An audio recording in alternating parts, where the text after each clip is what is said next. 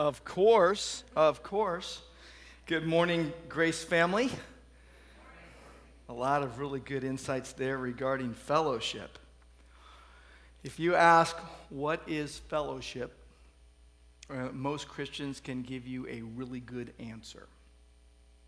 The problem is, we love the idea of fellowship more than we actually experience the reality of it like God intends. I found that to be true. For one reason or another, the love, the closeness, the unity in the body of Christ eludes a lot of people. And as a result, you find that people are hurting, they are wounded, they are sometimes angry, sometimes resentful, sometimes disillusioned as a result of being involved in the church. So we desperately need what God has for us today in His Word. I invite you to open up your Bibles to Acts chapter 2. We are continuing our journey through Acts. The story of Christ's work continues. And we are focusing this month in our exposition on Acts on what the first church did. What they actually did. The four passions of a church devoted to Christ. The apostles' teaching, the fellowship, the breaking of bread, and prayer. So we are in the first church, part 2. And what I hope you grasp today is what fellowship is, and what builds it, and what breaks it. We're going to see that a church devoted to Christ is passionate about caring community. That a church devoted to Christ is passionate about caring community. So I invite you to stand with me for the reading of God's Word. I'm going to read Acts chapter 2, verses 41 to 47. This is God's Word. So those who received His Word were baptized. And there were added that day about 3,000 souls. And they devoted themselves to the apostles' teaching and the fellowship, to the breaking of bread and the prayers. And awe came upon every soul. And many wonders and signs were being done through the apostles. And all who believed were together and had all things in common. And they were selling their possessions and belongings and distributing the proceeds to all as any had need. And day by day, attending the temple together and breaking bread in their homes, they received their food with glad and generous hearts, praising God and having favor with all the people. And the Lord was adding to their number day by day those who were being saved. Let's pray. Lord God, we thank you for your word. We thank you for your presence with us.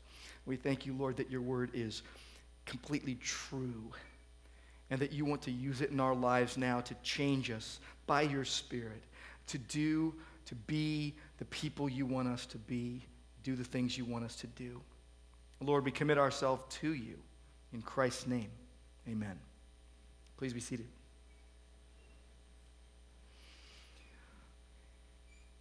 So verse 41 tells us that those who received the word of the gospel were baptized, and there were added that day about 3,000.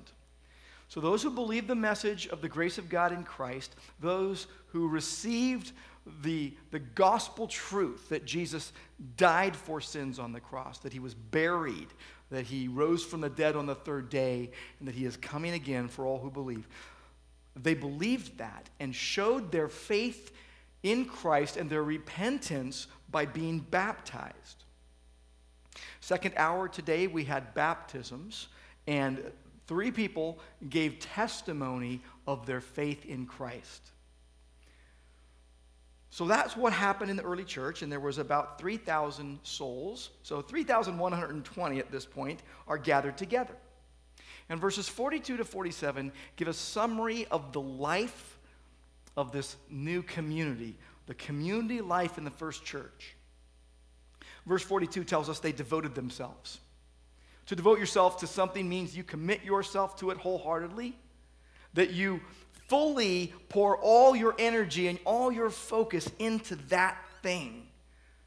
I mentioned last week that whatever you think about all the time, that is the object of your devotion. It means to attend to something constantly and then be ready to do something about it. When you're devoted to something, you act upon the devotion you have. And the Greek word, proskartario, is in the New Testament being used of being attending constantly, devoting yourself fully. And it's used in the New Testament of personal attendance and of a boat being ready for Jesus to take him to the other side of the lake. And when you think about it, when you commit yourself to something, you are at its disposal. You're literally at its disposal. You basically serve the purposes of whatever you are devoted to. That's why you only want to be devoted to good things. They were devoted to Jesus. In the first church, Jesus came first. Colossians 1:18, that he must come to have first place in everything, was true about the first church. He was preeminent in their hearts, in their lives, in their common life together. Now, verse 42 gives us the four passions of a church devoted to Christ. Last week, we saw that a church devoted to Christ is passionate about the Word of God. That's what was true in the early church. The church was shaped by the apostles' teaching. They heard and obeyed God's authoritative word. They considered it binding upon their lives. They wanted to learn all they could about Jesus, and they wanted to obey him. And the results of the church being devoted to Christ and the word were very evident. They were equipped with right thinking about God and about themselves and about other people, and so the members of the church were used for God's good purposes. It leads us to the second passion of a church devoted to Christ, fellowship. Fellowship. And we asked this question to a lot of people this week: what is Christian fellowship? What we want to look at today is some basics of Christian fellowship, and then some builders of Christian fellowship, and some breakers of Christian fellowship. So what is it? What builds it? What breaks it? What helps it? What hinders it? So let's first look at some basics, some foundational ideas about Christian fellowship. The Greek word for fellowship is koinonia.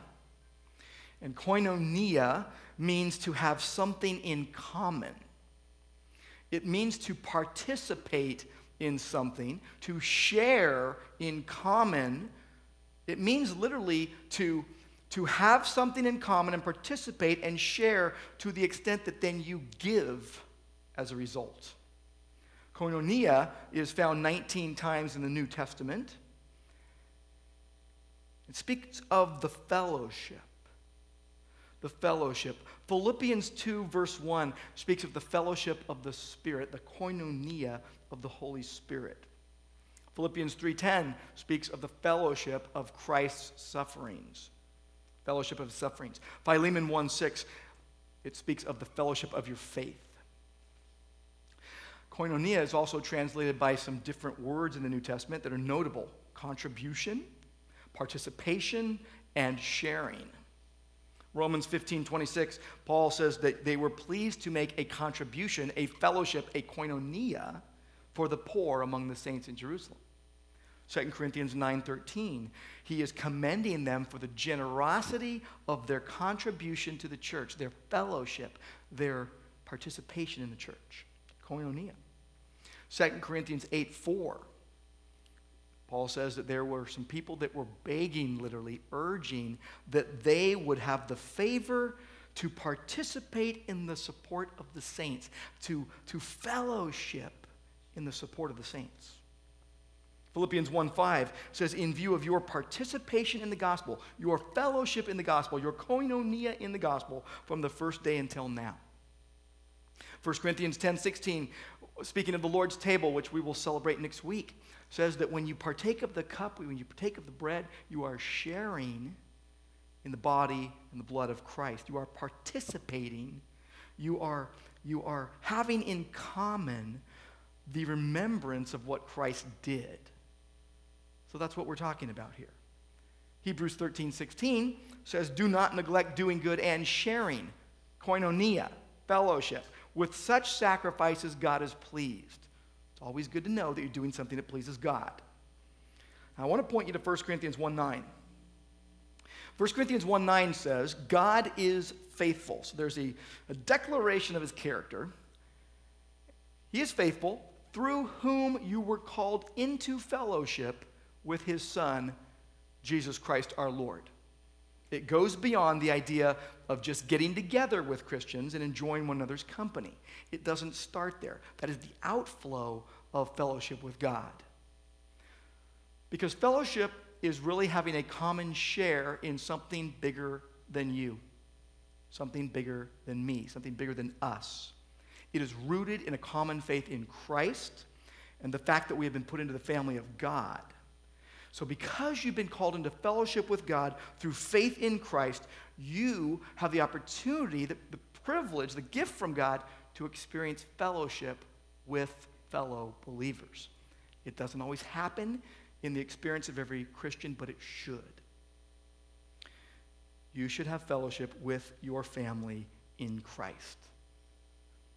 So true Christian fellowship involves a common sharing in Christ and a common caring for his church.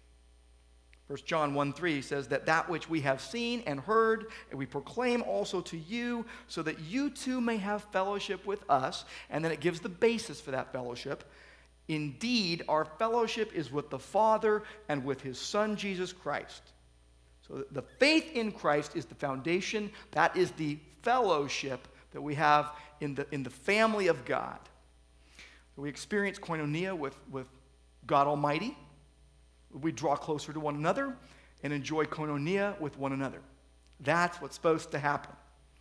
So our common life in Christ, and we'll do a little bit of review on this one. I want to restate it a few different times, a few different ways.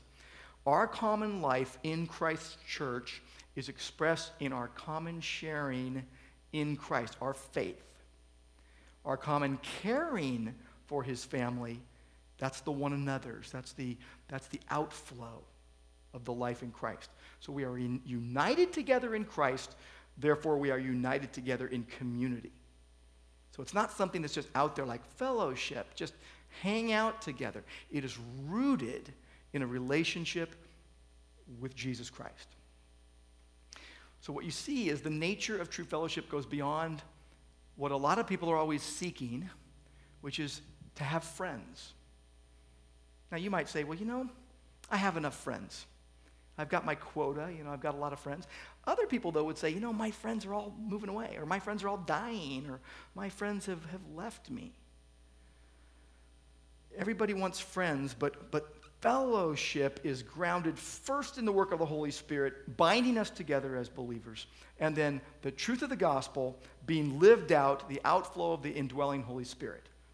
Then you experience the fact of the fellowship of believers.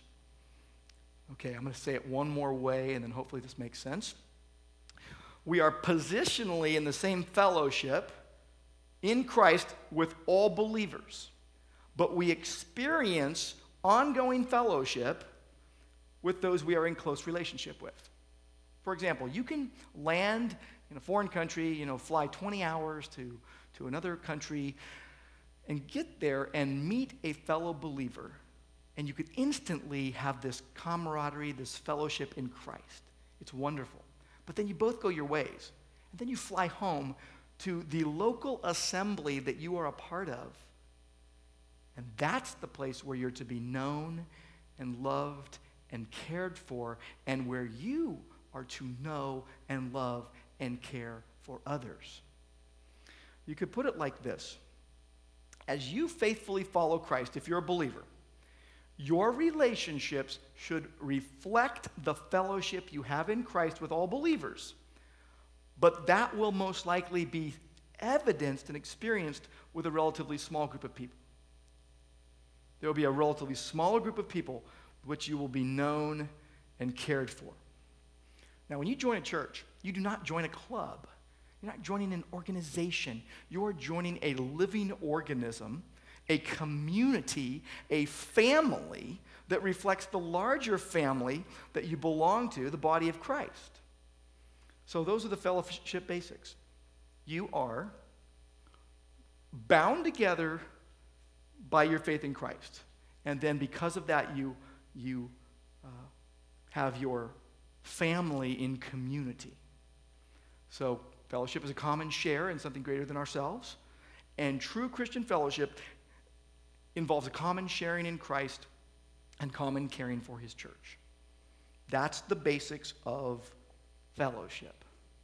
So let's talk about fellowship builders. This is the experiencing. How can it be fostered? How can it be cultivated? What encourages true fellowship? Fellowship builders.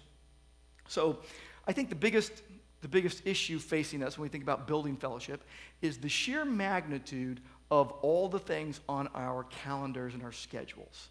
A lot of people say, I don't have enough time for fellowship. I have too much going on. I'm too busy. That might be you. But I'm guessing that deep down inside, if you're a believer, you yearn for close connection with people, even if you haven't been able to make those close connections. So that's why people feel disconnected. That's why they feel uncared for, unloved. And also because many Christians see going to church as a one-time-a-week occurrence where you check in, eat a few donuts, drink some coffee, make your appearance, say hello to a few people, leave, and play for Monday, right? You're just waiting for Monday.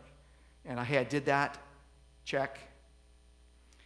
So what steps can we take that will deepen and foster the relationships that need to be developed so that we would experience more true fellowship amongst other believers? That's the idea behind what we're going to talk about regarding fellowship builders. Okay? Verse 43, you need to see this. Awe came upon every soul. We read this. Awe came upon every soul as a result of what was going on the day of Pentecost. Now, it would be easy to say, of course, awe came upon all the 3,120 of them. But actually, this is pointing to everyone who saw and heard. So even the unbelievers that were observing were amazed that was going on. Even if they couldn't put their finger on what exactly was going on, they were blown away by it. Then verse 44, all who believed were together. There's this togetherness. Yeah, you look at the video we did, and it's like togetherness, being with other believers, absolutely. But it's one thing to get together. It's another that when you get together, doing the certain things that play into true fellowship being developed. So let's see what their involvement was as they got together. What's the first thing we see? That they were unified, that there was unity. They had all things in common. They were all together, verse 44. Now, don't mistake this into thinking that they somehow moved into a commune together, that they were in some kind of communal living arrangement, like, hey, you're a Christian, you're going to be in room, 2B now for the rest of your life. You got to move on to the ranch, get rid of all your stuff and go on to this compound that we have. That's not the idea. The idea is that they had a strong sense of community. That's what we should have. That's what we should have. They confessed a common Lord, the Lord Jesus. They spent a lot of time together. They shared with one another, shared the stuff they had. And they participated in a common vision and purpose. You know what it was? They wanted to glorify God through lives transformed by the gospel. They took Grace Church of Orange's statement. They wanted to glorify God through lives transformed by the gospel. That was what they were all about. And so they had everything in common. And you could say, look, Acts 2 is a very unique situation. Granted, 3,120 brand new believers, 3,120 bundles of joy, and 3,120 accidents waiting to happen. And did they happen? You get into chapter 5, chapter 6, you see some things going on that really tested their fellowship. They stuck together. Last week, we gave out these refrigerator magnets that have Acts 2:42 on them. And I told you, I said, go stick this to your fridge. Now, your fridge needs to be receptive. They need to receive the magnet. Now, some of you are like, well, but we have the stainless steel kind. Well, it's not going to do it. Now, I have a stainless steel looking fridge. It's stuck to mine. You might have to tape yours to yours. You might have to force your fridge to take it. But God wants there to be receptivity. Now, for example, I said this last week. If you want the Word of God to stick in your life, you need to stick to the Word of God. Psalm 119, verse 31, my soul clings to your testimonies, O Lord. But the same is true of fellowship. If you want fellowship to stick in your life, if you want to experience fellowship with other believers as God intends, you got to stick to it. You got to be unified. You got to hang in there together. You got to stick together with other believers. You look at verse 44, and it says they had everything in common. And verse 45 says they were selling their belongings and distributing the proceeds as any had need. So they were very generous. That's the second thing. They were unified, but they were also generous. There was generosity that could be characterized their fellowship. Now, that doesn't mean that as soon as they became believers, they said, okay, give us all your stuff. Like, today after church, we're going to have a collection of all your stuff if you're a believer. Okay, if you're a brand new believer, turn it all in. Okay, didn't happen. Also, they didn't have this big garage sale like, hey, we need to sell everything because we just became believers. We need to sell everything and give it to the church. Yeah, and hey, can you please give me more because I want the church to really do well? That's not what happened.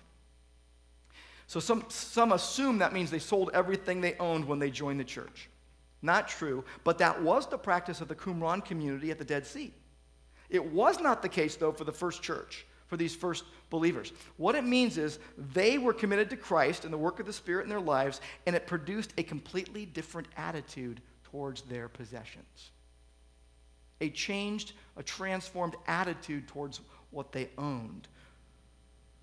It says they were selling their property, their belongings, and distributing the proceeds, and here's the clarifier, as any had need. You see later that they were meeting in their homes. So obviously the more wealthy among them had homes in which to meet. They didn't go and sell. So they're distributing and they're selling. And the imperfect tense of selling here implies there was not a big sale of goods, but they voluntarily sold portions of what they owned as the needs arose. So as a need arose, someone would sell some stuff to meet that need. It happens today in the church. People do this. A lot of times people have money in the bank. They'll give money, or they'll give them a fridge, or they'll give them a cow if they need a cow. Whatever that you need. Oftentimes the body of Christ should and can and will help you. They just need to know about the need. There was generosity going on. I remember being on a missions trip in Irian Jaya, Indonesia. And I went to this tribe that used to be cannibals. And I was their honored guest at a pig feast. Turns out if I had been there 30 years earlier, I might have been the main dish. But I was the honored guest at this pig feast. They slaughtered this pig, and here's what they did. They literally laid it in front of me. We're on this big grass field. Hundreds of people are out there, and they lay the whole pig in front of me. I'm looking at my missionary friend saying, am I supposed to eat this whole thing? I'm like Rodney Allen Rippey. It's too big to eat. Right? I can't do it. He says, no, here's what you're supposed to do. You're supposed to serve it to everyone else. It was a beautiful moment. I had a pocket knife with me, and I started cutting off, pork loin and stuff and just handing it out to everybody. And it was because that's what they did. They shared generously. I remember my friend Pablo Flores. He was a church planter in Mexico, and we planted a church in Rosarito with him in the mid-'90s, and we would go to his church multiple times a year. And a lot of people at our church would give stuff to him. They'd give him cars and chandeliers and clothes and what have you. And when we would go there, sometimes if you gave him something, you'd think, where'd the car go, or where'd the fridge go, or where'd the chandelier go? Because it wasn't there in his house. And the reason why is because he would give it away. He would give it away to other people in greater need than him. My question for you today is, are you willing to part with anything to help anyone in the body of Christ? Let's even narrow it down. Are you willing to part with anything to help anyone at Grace Church of Orange. Now, instantly, some of you are like, certain people, but I've got a list of those that wouldn't get my help for one reason or another. But I will say this. Grace Church of Orange amazes me because you're so generous.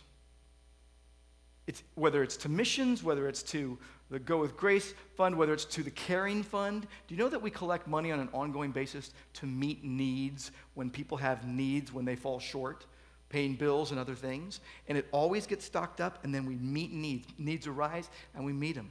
But most importantly is what happens outside the fund. When people in the body find out a need, and they just go meet it. And it's happening all over the place. And the reason you don't know about it is because it's between the person who met the need and the person who had the need. And those things, don't get broadcast. But that's an example of fellowship, the generosity that people have because they have a different view now of their possessions. They were also inclusive. Did you notice that it said that as any had need? Not just the good-looking ones, not just the popular ones, not just the ones that have helped others in the past. There was an inclusivity about their fellowship. They included people, and nobody was left out.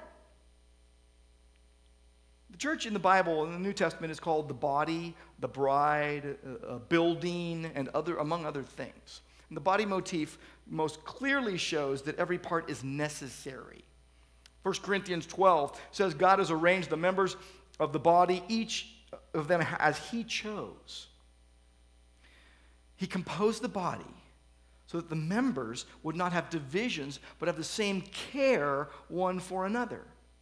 God has orchestrated the body of Christ in such a way that even in the locations in which believers gather, every church, and I believe this about Grace Church with all my heart, that we have everything we need to do everything God wants us to do at every point in time. We're trusting him for what we need next. Ephesians 4:16 says, "From God, the whole body, joined and held together by every supporting ligament, grows and builds itself up in love as each part does its work." Every part matters. Now, sometimes people will tell you that they don't mind being left out. And I say, don't believe them. I knew a junior hire once at the church that I became a believer at, and I had become a pastoral intern. It was my first pastoral assignment, and I was working with the junior hires. And every Wednesday night, they had a junior high dinner just for the junior hires. And this guy would sit alone on a table every single Wednesday. And my heart went out to him because I was also left out of some things when I was growing up, and so I really empathized. So I went up and I would eat dinner with him. And I asked him one time, I said, "Does it bug you? Does it bug you to eat alone like this in a room full of people?" And here's what he told me. He said, "No, I like it." Now, I thought that was kind of weird. But he grew up, and when he was an adult, we were talking one time, and he said, "Do you remember how I told you that I liked eating alone at the Wednesday night dinner?" He says, "I lied." He goes, "I was dying inside." He goes, "I hated it." It's painful being left out. It's joyful being included. I don't want anyone to feel like they're left out if they're a part of Grace Church Orange. I think what we often get wrong about fellowship is that we think it's about who we like and who we choose to bless with our presence. No. It's about who God, in his sovereign good pleasure, chose to save by grace alone, through faith alone, in Christ alone, and put in his family. But we are so choosy that we make distinctions based on worldly wisdom. See, friendship is something that is developed due to an affinity, other personality, and life situations. But fellowship is nurtured and cultivated in an atmosphere that accepts anyone that God chooses to put in the family. Because you don't get to choose your brothers and sisters in Christ. And when I was growing up, I didn't get to choose my two sisters, Melanie and Cindy. I just had to, live with them. And they didn't choose me for their brother. I'm sure at that time they would have chose someone else. Today they're glad. But back then I don't think they were. I wasn't the greatest brother in the world. Fellowship fosters friendship, where you include people in your circle of friends. True fellowship, though, doesn't necessitate friendship, but it should lead to it. You don't have to be friends going in, but you need to be friends going out. See, in the first church, you've got 3,120 people. Do you think they all went around and said, hey, by the way, I've got 3,119 friends in my, first century book account? They were committed to a unified fellowship. But it doesn't mean that they were best friends with everyone. That doesn't even make sense. You don't have the time, the bandwidth, or anything needed to be friends with everyone who's a part of Grace Church of Orange. Much less trying to get to know 3,119 people. But here's the deal. They were committed to that fellowship. Some of them couldn't go home yet. So people were paying their way. They're from other countries. People from all over the whole known world had gathered. They couldn't go home yet, so they needed to be supported by the church. And the church did it gladly. The church did it generously. And I think that is a huge challenge to us in our westernized, individualistic mentality. It is so different than the way often we operate. There was no distinctions made on who was going to receive the help. It wasn't based on friendship or affinity or the way they looked. I'm guessing that in that first church, there might have been some people with a bad attitude. Maybe Eeyore was in the first church, always looking at the glass half empty. I bet you there were people that were annoying. They had an annoying personality. They bugged people just by talking. I hope I don't do that to you. Sometimes I might.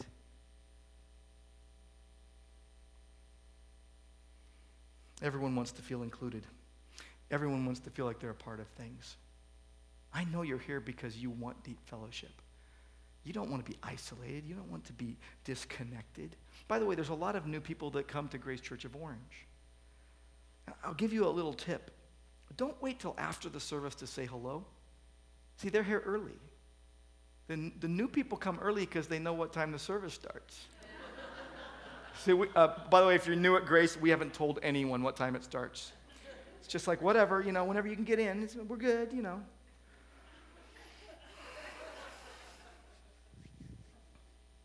Sometimes we say, oh, we're a really friendly church.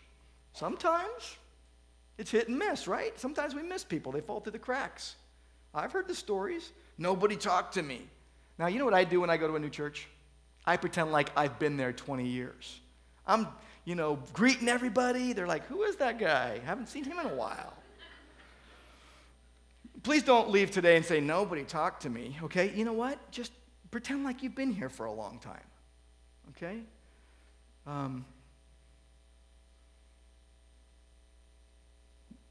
No cliques, no huddles, no exclusions. They were inclusive. You know what else they were? They were honest. How do I know they were honest? I don't know, because everybody figured out who was in need. As needs arose, they sold their stuff to meet the needs, which means they were talking about it. You know what happens in needs in our culture? Well, you didn't read my mind. How come you didn't meet my need? I wanted a cheeseburger. How come you didn't get me one? Because you didn't ask for one. So I got you falafels instead. better than a cheeseburger anyway, right? All the time. One of the one another's in the Old Testament, Leviticus 19:11. You shall not steal, you shall not kill falsely, you shall not lie to one another. Honesty is where you are honest about where you're at in life without fear of rejection. Now that needs to happen in smaller groups. Okay? You got to be wise about how you share. But there is grace and mercy when there is honesty. And you need to have integrity. If someone is sharing with you, you need to keep confidential things confidential. Next week, we're going to do a big push on small groups. You know why? Because small groups are where caring, support, and honesty flourishes, where you are known. If you don't have a group of people, pray like crazy to get one and ask me or someone else about it. Answer the question when you're asked, do you have one? Do you have a group? Well, if you don't, you need one. Some kind of group that you're in. And when you're in the group, ask good questions that no one seems to ask. Like, what are you reading in the Bible? And how are you serving your household? And how are you engaging your household in the Word of God? I meet with men from the church all the time, and I ask them, what are you reading in the Bible? How are you serving your family? How are you opening the Word with your household? And are you surviving or thriving in life? And what do you really want in life? And is it God-honoring? And are you taking steps to get there? And if it's not God-honoring, are you repenting? Because unconfessed sin weakens the church and grieves God. Why would it say in James 5:16 that we are to confess our sins one to another and pray for each other so that we'd be healed? Paul said in Romans 1:12 that we may be mutually encouraged by each other's faith. I don't know any other way to do that but getting face to face. If your involvement at Grace Church of Orange is only looking at me, your life will not be what God wants it to be.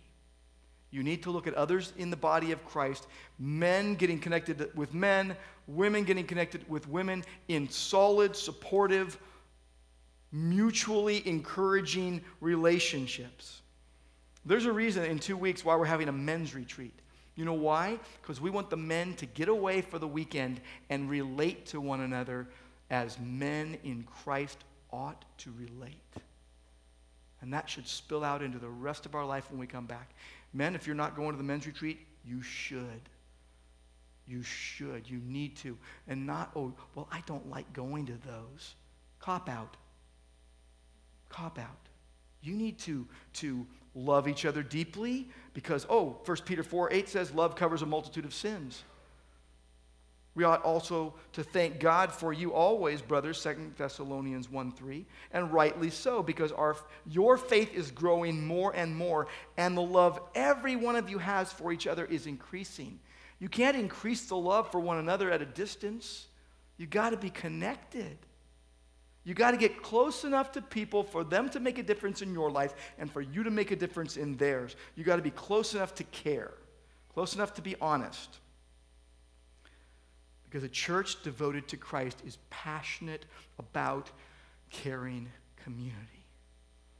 Why would it tell us in Hebrews 10:25 to not give up meeting together as some are in the habit of doing, but encourage one another all the more as you see the day approaching. That's the day of Christ's return.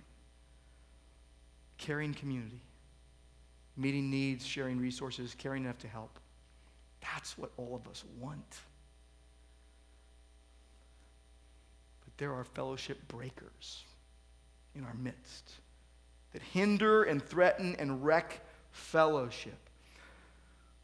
If you live by the Spirit of God, you won't carry out the desires of the flesh, which means if you don't live by the Spirit of God, you will carry out the desires of the flesh. But our love for one another ought to be so evident that people identify us as disciples of Christ. That's what Jesus said. Our love makes the compelling case for Jesus and the gospel. But sin gets in the way. And selfishness.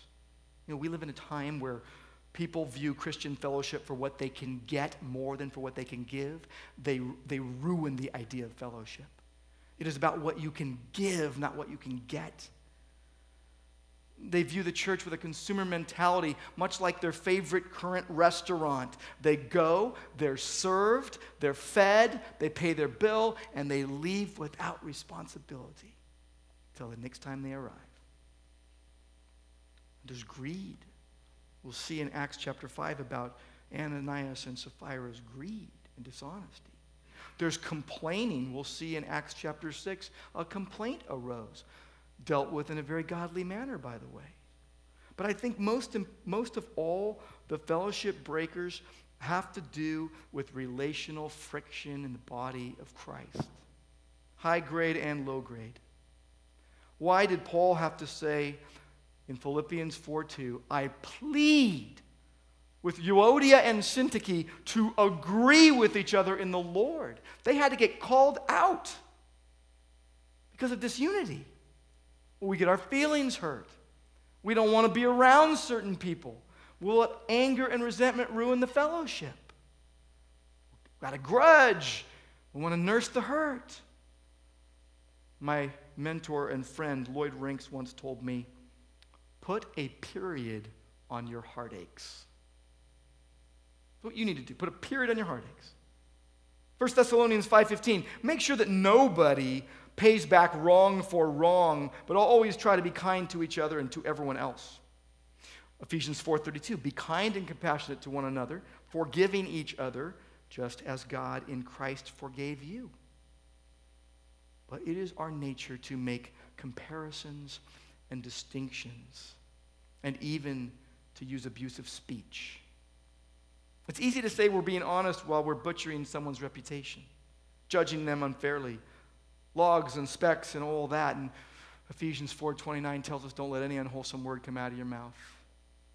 You ever eat something rotten, but it looked good on the outside? We love to put a thin veneer, a veil over our hypocrisy and our self-righteousness. How often do you start a sentence like this? I really love them, but. And we think as long as we say we love them, we can say anything else afterwards. Gossip, slander, backbiting, unfairness, lack of graciousness, giving little leeway for growth. I guess I would just say, have you gotten to know them? Do you know their backstory? It would be important. I think we should have some fellowship building non-negotiables at Grace Church of Orange. I think first and foremost is this, that we will maintain the unity of the Spirit in the bond of peace. We will maintain the unity of the Spirit in the bond of peace. And that we will deal with things biblically. So if you have a problem with someone, you do what Matthew 18 says and you go to them. Don't go talk to everyone else. Or you choose to forbear. That's a underserved word in the Church of Christ. To forbear, to let it go, to forgive. We should believe the best and not assume the worst. That we would honor and protect one another by not discussing the shortcomings and sins of anyone behind their back. Colossians 3:13, bearing with one another, and if anyone has a complaint against another, forgiving each other, as the Lord has forgiven you, so you must forgive. And as we bring this to a close, let me just say this. I'll say it again. I know you are here because you deeply desire true fellowship. And that you want to be more connected than you already are. I know there's no one sitting here with evil intent to mess up the fellowship. You want to be less selfish. You want to be less isolated. You want to be less fractured. I know you want to be more invested in relationships, more joyfully friending people in the body of Christ. And because of that, I must point you ultimately to the ultimate fellowship. We can talk about basics and builders and breakers, yes, but they need the bonder of fellowship, the mastermind and architect behind true fellowship. God himself, Father, Son, and Holy Spirit. Look at verse 47. And then we'll close. The Lord added to their number day by day those who were being saved. Did you see it? The Lord added. It is the power of God that brings fellowship about. It is so easy to think that we can just drum up fellowship with our natural inclinations and our natural giftedness and all of our efforts. But it's only as we yield to the Spirit of God can true fellowship be built.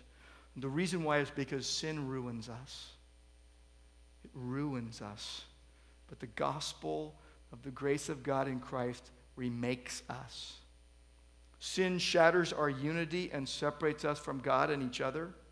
So we are isolated and dislocated and separated and alienated and divorced from God and others. And we know God alone can restore what sin destroys. The gospel changes us. So we want to glorify God through lives transformed by the gospel. If you want to get a handle on fellowship, then let this blow your mind.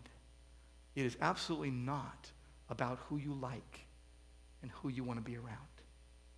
It is about looking around and saying, Lord, who did you give me as my brother and sister in this assembly? And you love them. Your husband, your wife, your kids, your brothers, your sisters, and then your brothers and sisters in Christ of all shapes and sizes and personality traits and sin issues. If you think that fellowship has to do with your preferences, you're missing the whole point of fellowship. Fellowship is about the gospel bringing together people in the body of Christ who would never get along outside of it. So that when we pray the Lord's Prayer and we say, thy kingdom come, thy will be done on earth as it is in heaven, we are saying that God's will that is done immediately in heaven, we want that to be true here in our local assembly. That we're saying basically, Lord, make Grace Church of Orange reflect the kingdom in its eternal power and glory and joy. Because Jesus is the ultimate fellowshipper. He brings us together in fellowship. He's the giver of it, the sharer of it, of our common life. Jesus prayed for us that we would be one.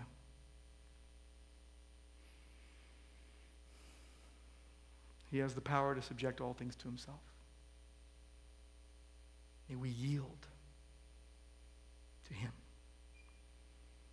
I know that God is calling us today to decide, to resolve, to experience fellowship as he meant it, and not as we have mangled it.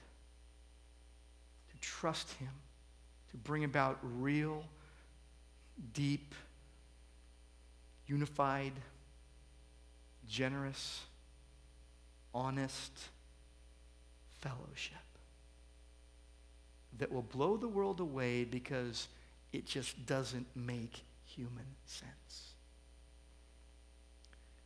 Okay, let's pray. Lord God, thank you that you are bringing about a passionate, caring community amongst your people.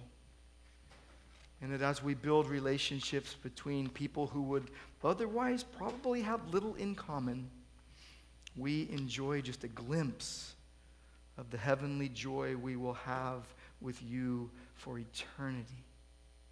We thank you, Lord God, that you give us unity in the body, and that you unite us, and that you hold on to us, because you hold all things together by the word of your power. And we praise you in Christ's name.